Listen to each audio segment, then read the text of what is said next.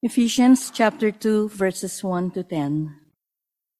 And you were dead in the trespasses and sins in which you once walked, following the course of this world, following the prince of the power of the air, the spirit that is now at work in the sons of disobedience, among whom we all once lived in the passions of our flesh, carrying out the desires of the body and the mind, and were by nature children of wrath, like the rest of mankind.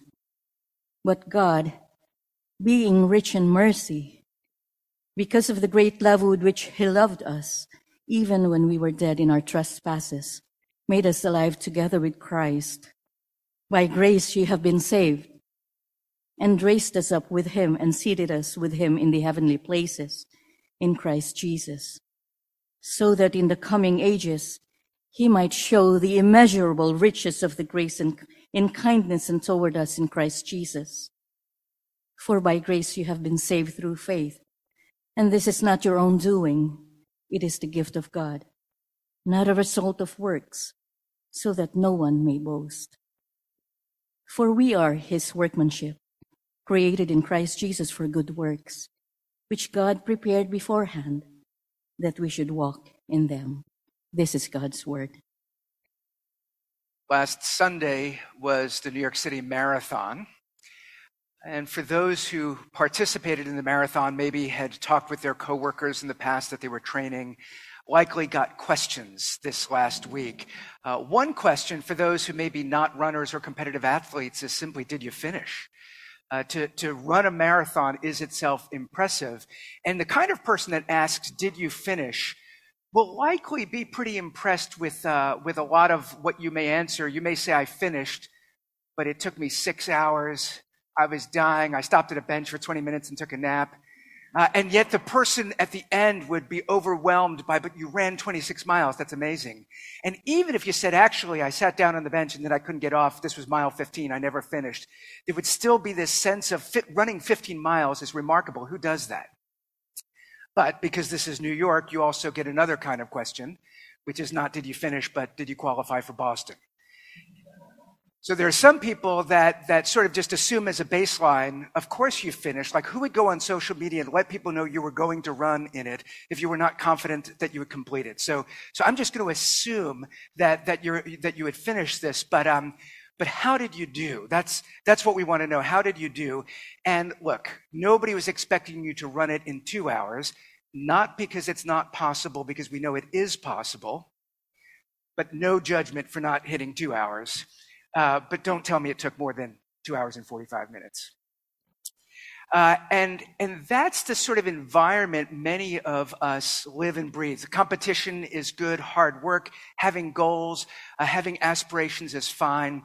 But there's something that becomes a little bit unhealthy with how we're relating of always trying to measure up and find out where we are in our standing. And so it's one thing to ask somebody who chooses to run a marathon how they did. But that creates a culture where a question, what did you do this weekend? You wind up feeling like you need to answer it with similar expectations. There's no right or wrong answer for what you did this weekend. So just say what you did. What did you do this weekend is a relational question. It's a get to know you question. It's just a catching up on how you're doing. But if your answer is, I stayed in bed all day Saturday, all day Sunday. I had 3 big bags of Doritos and I watched 13 hours of Korean dramas. Then on Monday, when they say, what did you do this weekend? Why not just say that? And in your impulse to be truthful, you may say it, but it will come out a little bit more like, with daylight savings last week, I kept waking up early thinking that I would get another hour of work. And by the end of the day, you still put in your 12 or 13 hours. And so when Saturday came, I prioritized self-care. So that's what I did. What did you do this weekend? I ran 26.2 miles. And that's when you think, I'm so glad I did not mention Doritos in the way that I told the story of what I did this weekend. And so because so many people function in that kind of environment, Ephesians 2:10, God has created us in Christ Jesus for good works. The word good is there. God wants us to do things, and he wants our lives to be good. And this should be something that excites us. What good could we be doing? How could we be thriving? And yet, Bible readers throughout the ages, and especially in a place like New York, look at this and they think, how am I supposed to perform for the Lord? So this verse about God creating, preparing in advance things for us to do, stirs in us a number of things. One is have I done enough that God is pleased with me that I currently have standing? How am I doing in relation to other Christians? Am I hanging out with the better Christians or the worse Christians? There's a byproduct of how we think that's actually foreign to the mindset that we're meant to have. And the book of Ephesians is inviting us into life with Christ, saying, join your life with Christ, and that will reform your whole identity. It'll put new life in you. And one of the things it will do is it will produce fruit in your life like good works.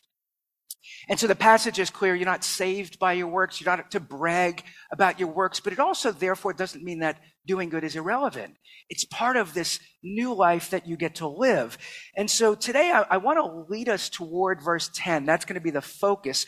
Last week, Tim brought us through verses 1 to 9 with the focus on grace. I want us to land looking at good works, but I am going to take us through there so that by the time we get to verse 10, we understand that what this passage is doing is trying to show us that the new life that's possibly ours in Christ is a life of richness, of goodness. And so I'm going to take us through three things. One is the ruinous work of people. Secondly, the creative work of God. And then finally, the beautiful work of God through people. That's, I think, some of what good works are about. But I want to begin with the ruinous work of people. Just because the passage begins, frankly, saying, look, the world is not functioning well. We're in a dire situation. And goodness is not how we function. This is actually new for us, real, true goodness. And so if you think about the way the world functions, we meet God in the Bible as a creator, as one who orders things, who fills with life, and then calls us to follow him, to imitate him. He has prepared for us lives where we can do good things. And yet, something has gone wrong where the wisdom and the skill that we have is used. The potential that we have to do good is often used to do harm with the same skill set. And so if you were going to do an art class for a kindergarten class, you would have to make choices. You probably wouldn't want to work with oil paints. It's very expensive, but also messy and hard to clean up.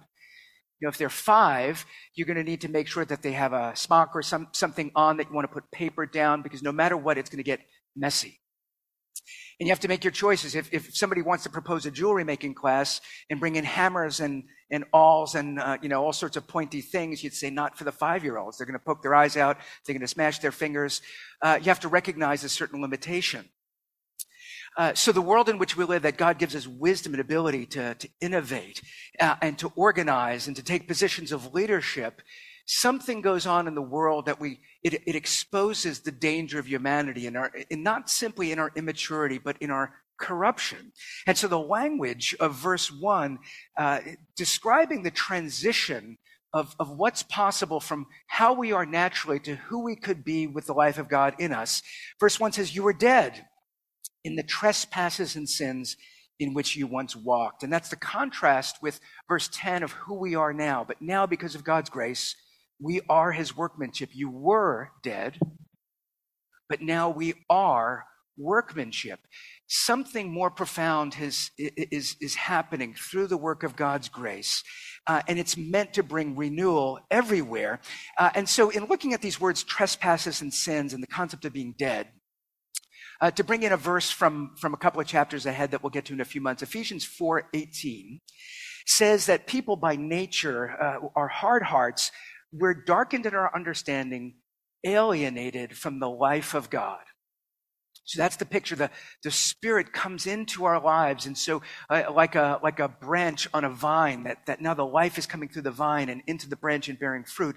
God's life is now at work in us. We were once alienated from God, which is another way of saying, verse 1, we were dead in our sins. If we were alienated from the life of God, if God's life was not within us, then there wasn't God's goodness producing fruit in us, and we were dead in trespasses and sins. So the word trespass, maybe you think of it as a property word, but appropriately so because it's a boundary word. Trespasses are about boundaries, and one of the boundaries in the Bible are commandments, but commandments in the Bible are relational. So to break a commandment, if you are in covenant with God, if God wants you to walk with him, carries with it the idea of betrayal or rebellion. And so a trespass, a boundary that gets crossed has relational implications. But I want to take a moment to say something about the word sins. It's a common enough word, but most of us associate it with a religious context that maybe this is not the language of your workplace or your family interactions.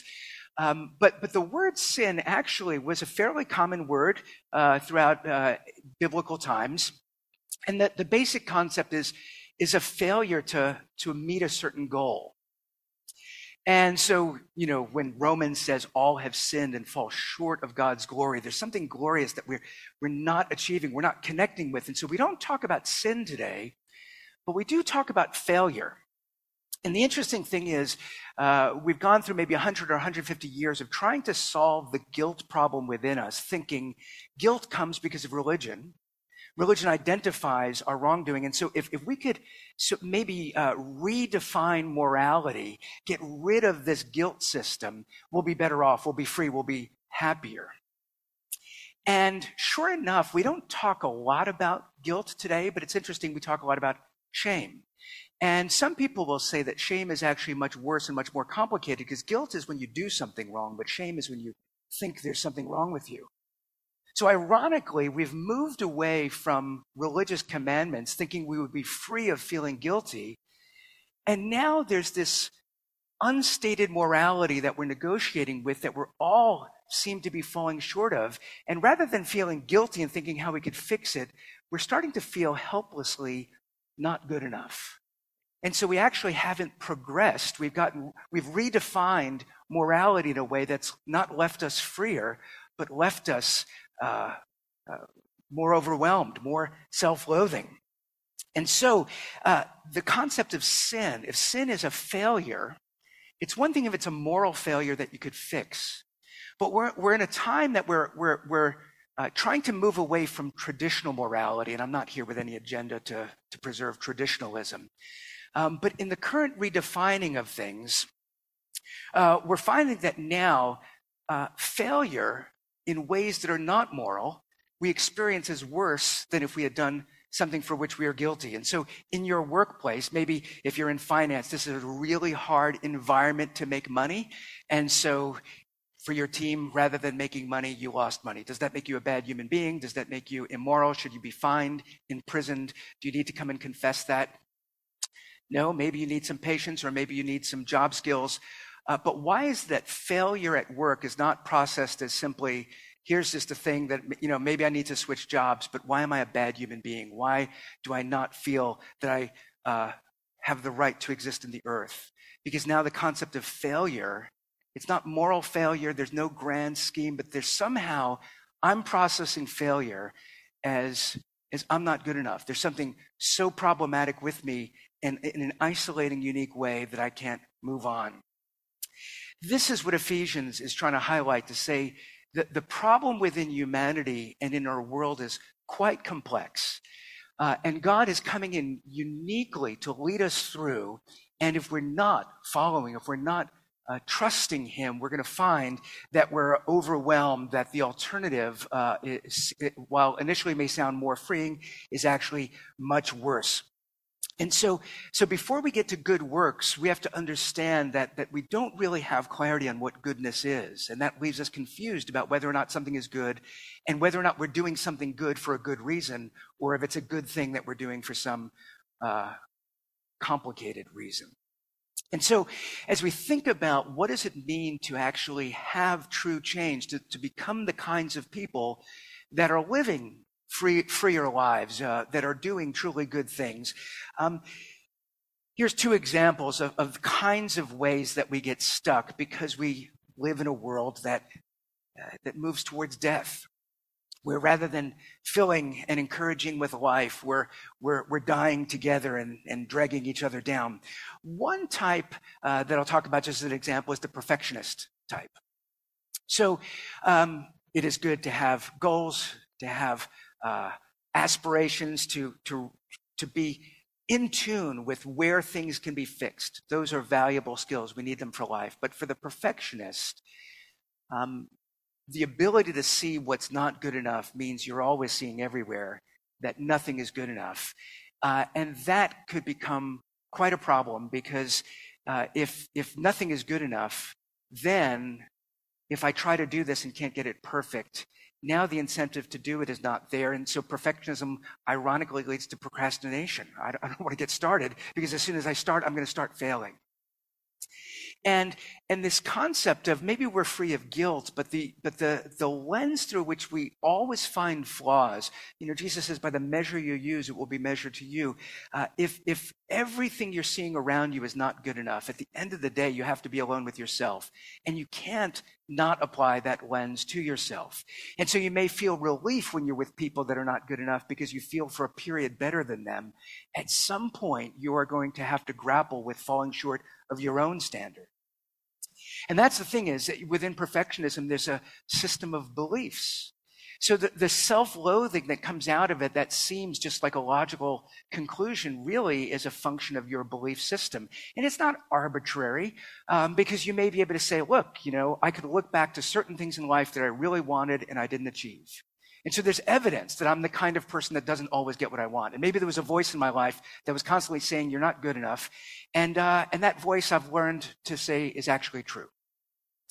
But at the end of the day, those are your beliefs. It's not fundamentally true. And you probably know that it's still worth aspiring to do things. But unfortunately, for some people, giving your energy to do something of value has, as a function of giving you relief from the pain of existence. But then eventually there's a going back to that baseline, which is, at the end of the day, I'm not good enough. Those are beliefs. They're hard beliefs to change, but they're beliefs that strike many of us as based on the data of our lives.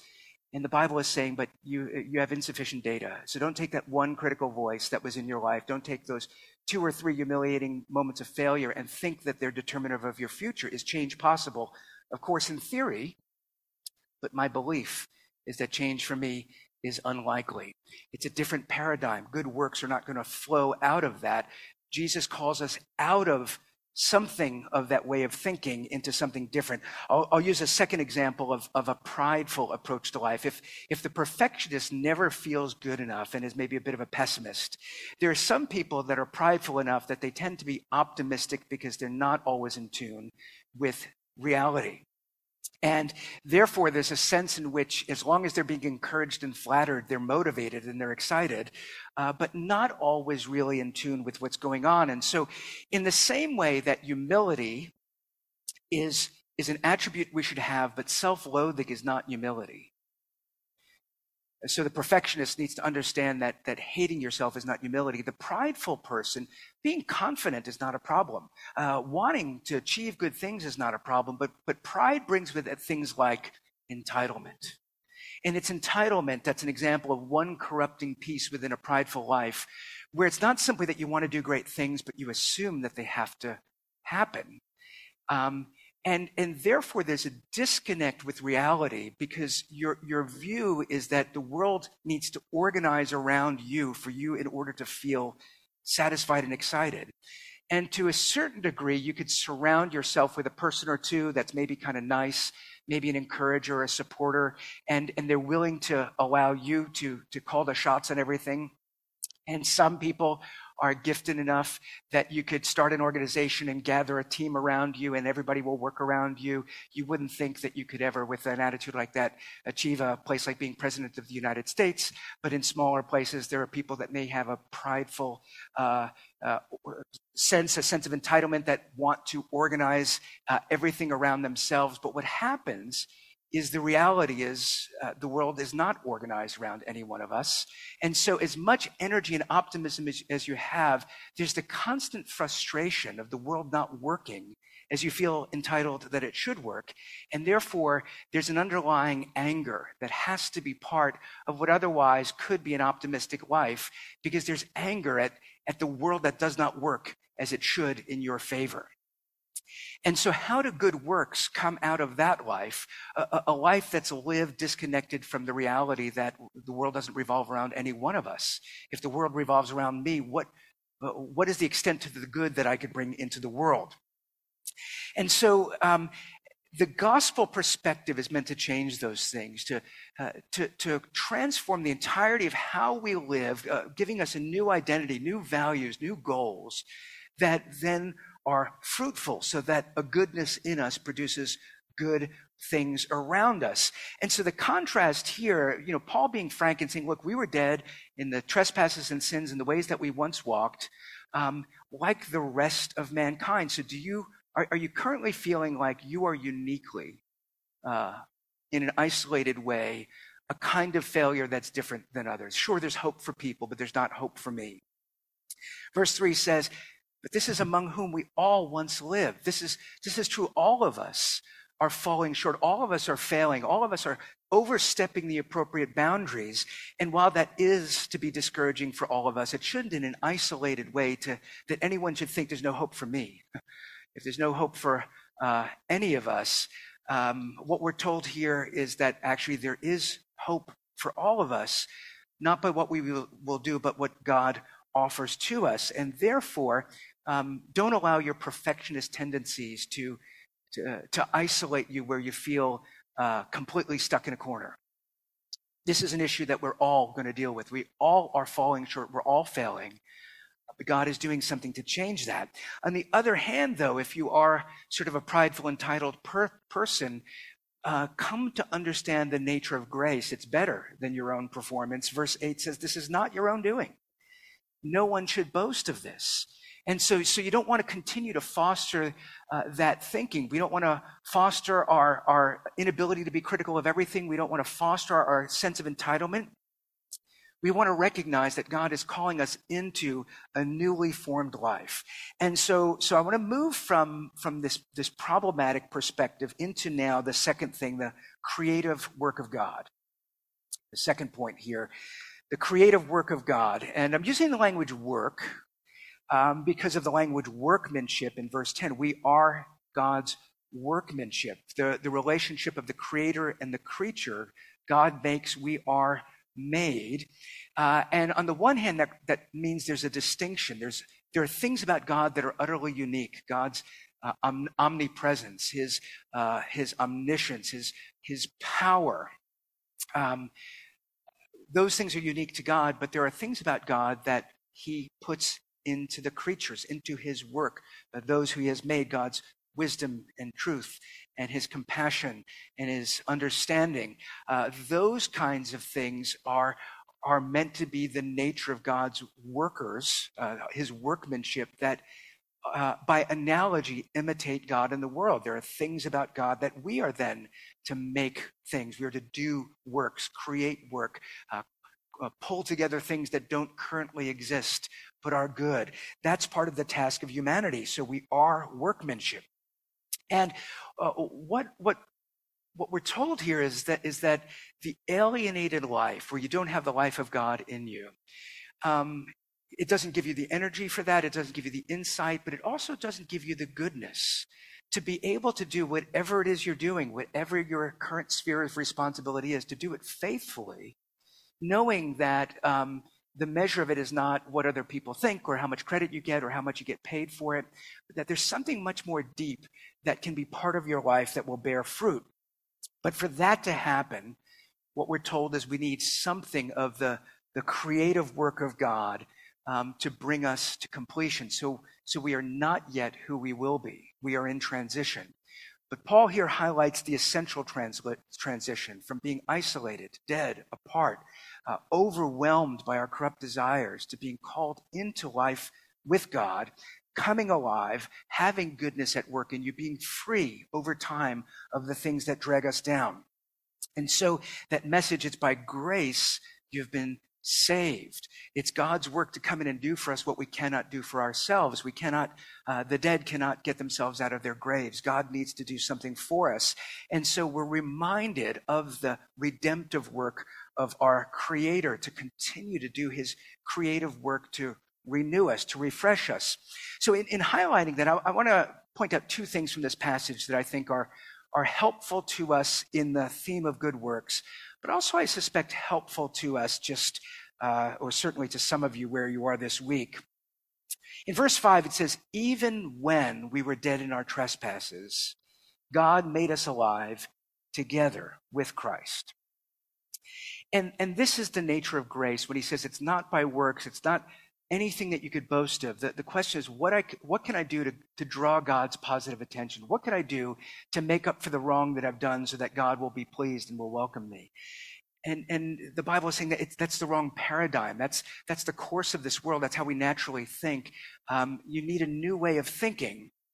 What's surprising is that it's even when we were dead in our trespasses. It's not because we got it together. It's not because we figured it out. The nature of God's grace is so profound that it was while we were still in this miserable estate, while we were transgressors, while we were failing, it is as we are still sinning that God sets his love on us and shows us grace. And so we were once part of the course of this world, alienated from the life of God. Even in that situation, verse 5, when we were dead, God made us alive together with Christ. And that's the emphasis in Ephesians. You're out there on your own and you're withering, but you're called to be united to Christ and the life of God in him, because he is the one bringing together God's plan for history. We were once off dying on our own, withering away from our friends, family, work, whatever the case is, our health. But now, by God's grace, we are made alive together with Christ. And it's that with that's important, because the message is he came to us even when we were in our sins, and he joined with us even in our death. That's why the cross is so important. Jesus comes to us in our failings, and he experiences the suffering of death so that he could make us from who we were to who we are now, formerly dead in our sins, but now alive with Christ. So Jesus, who is now exalted, Jesus who has been raised, Jesus who is now vindicated, your life, if it is connected to his, now has that story to it. It's a different story. It's a story of grace, of love, of having received, of hope, of a future, of the possibility of change. Here's a second thing that I'll point out from this passage. In verse 7, speaking of God's grace, so profound that because it's so far into our world, the more we could understand how it's by God's grace through faith. It's not our faith that saves us, as if faith becomes a work. Are you believing enough? You're probably not. But God's grace is enough. So God extends his grace to you, and you're called to trust him, to make those your new beliefs. And those beliefs, then when they firm up in us, give us that sense of the immeasurable riches of God's grace, verse 7, in kindness toward us in Christ. So this is the whole of Ephesians. Everything to us comes in Christ. Jesus is whom he sent, Jesus who calls us, Jesus who's united with us. Now that we're united with him, the immeasurable riches of God's grace comes to us, towards us in kindness.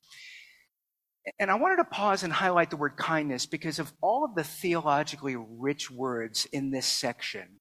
It's one that could go by us. We're talking about trespass and sin. We're talking about grace. We're talking about love. We're talking about hope. We're talking about riches. All these things, even in just these 10 verses, that kindness, it seems kind of ordinary. It seems like people who are socially polite because they're afraid to maybe share what they're thinking. And so they're very nice on the outside, but inside have certain things going on. That's maybe what we think of kindness. But when Paul talks about the fruit of the Spirit in Galatians, peace, joy, patience, kindness, you could fake being polite, but kindness, where there's a goodness in you, that is not hard to fake. That's the work of the Spirit. This is one of the characteristics of God, who's so rich in grace that when he comes to us, he comes towards us even while we're trespassing and dead in sin. And he comes to us sending Christ in kindness. And I'm highlighting that because these days we are able to fake a new morality. We're arguing largely in the culture about who's right and who's wrong, and typically what we mean is we're right, you're wrong. Rather than inspiring us to be better versions of ourselves, I wonder if the word kindness feels like such a foreign concept for you after the last couple of years, that there's something healing to the soul to think that God in his perfection and holiness comes to me, but he's so rich in grace that he comes with kindness. He comes to me even while I'm doing things that would offend him. And he wants me to put those things aside because not only are they offending him, but they're killing me. And it's the nature of God's kindness that he's so rich in grace that he sends Jesus to share in our suffering so that together with him, we would share in his life. That's the nature of the creative work of God, the God who is thoroughly good. And what we're invited is make that your life. Make that what shapes how you understand who you are, how it reframes your past and how you've lived, how it sets for you a trajectory of what's possible for the future, and how you understand whether or not this life is ultimately worth living. There's an immeasurable amount of riches of grace in God. They come to us in Christ through God's kindness. And therefore, grace is so important to talk about. The church often talks about it. I think one of the places that one of the stories that I've heard more frequently than others. So I imagine if you're a churchgoer, you've heard the Les Miserables illustration.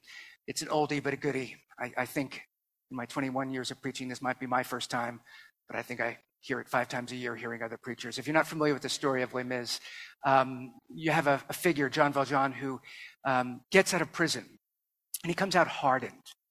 It's been really difficult, and now he's functioning at a time and in a place where his having been in prison is alienating. People want nothing to do with him, and so in his desperation, he goes to knock on this door of a priest who's actually a bishop, a guy who lives for literature, quite a commendable picture of clergy, of somebody who really lives a simple, faithful life, who's humble, who welcomes this person in and feeds him. And he feeds him in this otherwise simple place where he has this nice silverware, and gives him a meal. And then as the story goes on, he shows him kindness, but Jean Valjean, as he leaves, decides to steal the silverware and maybe some plates or something, and is caught. So there it is, a picture of grace and depravity. I'm desperate, you help me, and yet, because I'm desperate, I need to do something, and I'm going to rationalize it. I steal. So he leaves. The police catch him, bring him back to the priest to say, we found not only your missing silverware, but the person who took it. And it's the surprising response of the priest, who says, not only did you take my silverware, which I gave you, but you forgot to take the candlesticks, apparently the 2 other things that the priest had of value. So there he is with the cop. You forgot to take the candlesticks, which I also gave you. Thank you that you came back. Now, go with all of these things. And it's such an encouraging picture of grace because it's so different. But it actually is, it's one thing to read about it. It's one thing to talk about it in this setting, because we're talking about us not being good enough for God. Go back and read that story and see if it really warms your heart. I suspect a lot of you would, on the one hand, feel like, actually, this is unfair. Like, if this guy showed up at my door after I fed him and he stole my silverware, I would grab the candlestick, but the cop would need to hold me from hitting him in the head with it. That's what you do. Like, I showed you kindness, and this is how you repay my kindness, by stealing my stuff. So now you just need to learn from life. Go back to prison. Come back in another 20 years and knock on my door and see if I'm still here. That's natural to us. But, the way the story plays out, the story's so moving because actually here's a guy who received kindness, is very hardened, steals from the person who did something nice for him. But then in that moment, when he was afraid to be caught, he showed him even more grace, and it changed his life. And so from a utilitarian perspective, a pragmatic perspective, we think, no, actually, as much as I want to punish the wrongdoer, I'm still going to do the nice thing because that's how you change society. But then you're like, but this is a book. The chance that the guy who stole the silverware of the guy that was helpful to him would no doubt be very relieved in front of the cop that he was now set free and would be very thankful. But a month later, is that person not going to go back to the life of crime? It's an unlikely story that somebody would show that much grace and that somebody would receive it, would actually have their life transformed by it. I think the reason the story speaks to the hearts of many who have read that story is because we want that kind of reality to be true of the world in which we live. We know that punishment is necessary. We know that people will continue to betray. We know that sometimes we're so hardened that no matter how kind you are to us, we won't change. But is it possible that actually there's a real depth of grace? Is it not possible that actually somebody could be loved one more time, and that time is the transformative time? And that's why Christians resonate with that story, because the picture of the Bible as God is so much more gracious than you can imagine. And there's that language, even while we were dead in our trespasses. God is so much more gracious than we could imagine. And it creates the conviction that we are so much more stubborn than we should be.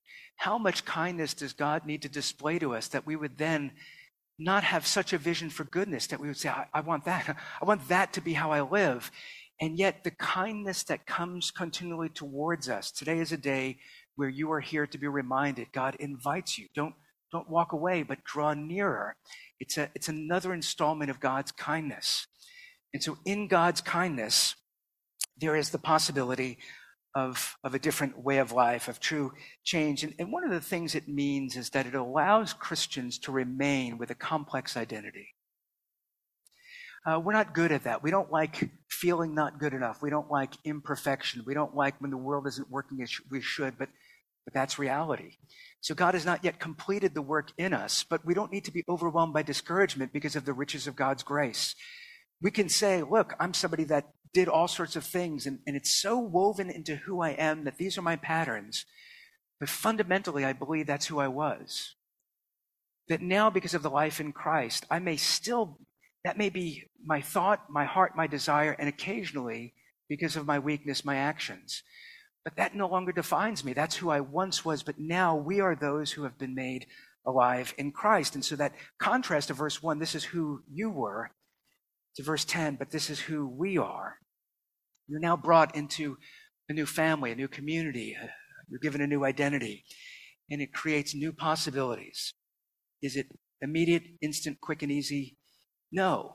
God is doing his creative, formative work in you, but it's a work where he's removing the sin that is covering his image in you, and he's bringing to light the goodness that he's weaving together within you. And therefore, it should be natural coming out of this that God would do some work through us. And so here's the last thing, what I'm calling the beautiful work of God through his people.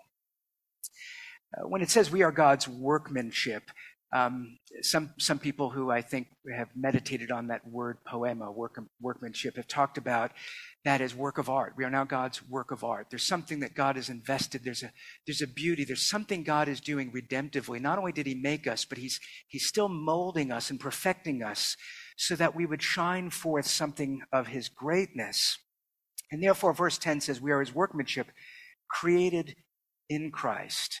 And that's where we really get this sense of God pulling things together. Who are you? What is your story? How does this fit? Well, God is doing everything created in Christ, and you're an important part of that if you're in Christ. And so he's creating something in Christ for good works. And if your faith is in Christ and you're part of that now, you are called to share in it. And so, we have these cycles that we go through based on our goals. And so something will poke you, the language we use these days, trigger you to a response to a choice that normally doesn't align with our stated goals. And so, you fail at something, or you're sitting down studying and you're not grasping the material and you're afraid you're not going to do well on the exam, or you have some kind of interaction with somebody that just throws you out of sorts. And whatever you do as you try to manage the difficulty of just existing with discomfort, which is one of the life skills we need, One of the ways we've managed it is by distracting ourselves with things that don't align with our goals. So we reach for the unhealthy food, we look to the pornography, we wind up venting and slandering people and gossiping, or we wind up doing any number of things that then the result is always the same, regret. And so we feel stuck in these cycles. The good works become a new goal. It's not that I need to achieve things. It's not that I need to impress anybody. It's the word good in there where you say, there's actually goodness that I want to be part of my existence. And so in the current moment where I don't feel good enough, where I'm not experiencing goodness, what choices am I going to make? And that's where having new goals, to know that I could live my life to shine forth something that witnesses the goodness of God in me. Now in this moment, I'm not feeling it. I'm feeling like the old self. I'm feeling like I've already crossed the line and I'm stuck in it. And this is where this comprehensive identity comes in and says, but remember who you were, and remember you don't have to do this. And remember the grace that is extended to you. Remember the kindness of God. So then what does it look like to stay in this situation and make choices that are different from how you've always done it? And there's possibility of change. It's not going to be every time. It's not going to be instant. It's not going to be easy. But we now have new goals. We have a new foundation. We can form new habits. And so we don't need to do it in order to earn God's favor. We don't need to do it to provide the assurance that I'm currently okay because I'm doing these things. We need to do it because it's part of the life God invites us into. Do you want goodness in your life? Do you recognize that there's a lot that you learn to do that is not feeding or fostering that?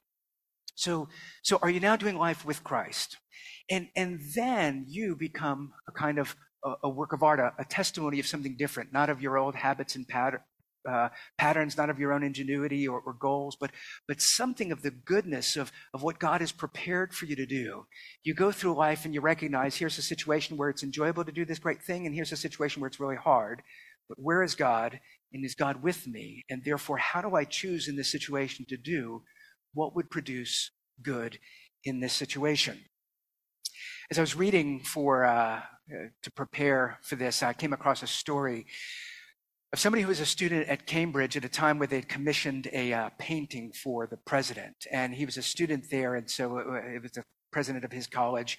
So he was there at the unveiling, a little gathering that they had with the students in the college. And he shared just a snippet of the president's speech, which very appropriately so is meant to honor the artist. So there's this unveiling of this person that they're seeking to honor. But what he remembered, this statement from the president after they unveiled the painting. He said, in the future, when people walk by this painting, they're not going to ask, who is that man? They're going to ask, who painted that picture? That's what he was saying. He was trying to say, this is a wonderful likeness of me. But look at the wisdom and the skill of the one who made this. The more you like this picture, the more you should be impressed with the one who made it. And when Paul says you are God's workmanship, created in Christ Jesus for good works, that you would walk in them, he's prepared them for you. There's something about the freedom of your life where you don't walk around thinking everyone's looking at you to admire you or to look down on you. But that goodness that's in you now allows you to walk and say, there's the course of this world, and I'm not going to walk in it. I'm going to walk in the ways that God has prepared. And if I'm doing something good, it's going to be bigger than just what I could do in this moment. But people are going to wonder about the one who made me, the one who is at work in me, the one whose goodness is now evidencing itself by the fruit of my life. And so I want to encourage you, this week you will have good situations, challenging situations. There is opportunity for goodness. Goodness, it has its own reward. It doesn't matter what kind of outcome you will get. It is just good to have a good life in Christ, where you're trusting his grace, his kindness. And so what are you going to get to do this week? Whatever it is, do good things. If your job is to study, study. If your job is to say something encouraging, say something encouraging. If your job is to correct somebody, just do it with goodness. But the Lord's prepared a week for us. I don't know what's coming, but we will have the opportunity to show the power of the Spirit in our lives by choosing differently, by showing that goodness is good. And so I want to encourage you to walk in that. Let me pray for us. Our Father, it is a marvel that you are so gracious. Here at Emmanuel, we talk about it a lot. And yet how many of us really know what we're talking about? The patience, the kindness you show us, and we still get stuck so easily. And yet you are merciful, you are kind, your ways are not our ways, that even if you loved us when we were apart from you, we could be confident if we are with you that you still love us now. And so, Lord, if any is here, if any are among us feeling apart from you, feeling like they've wandered, that they don't know you, that they're stuck, we pray this would be a day of grace, a day of renewal, a day where you would gather many closer to yourself.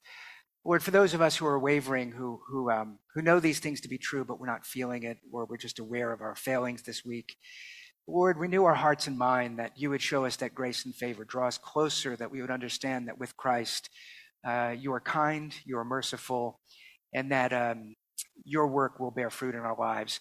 Lord, show us this week some opportunity to do something that would bring us pleasure and delight, that we would see the wisdom of your ways by doing something because it's good, and by giving thanks that we did it because you have given it for us to do. Lord, give us that joy and that peace as we seek to walk with you this week. We pray in Jesus' name. Amen.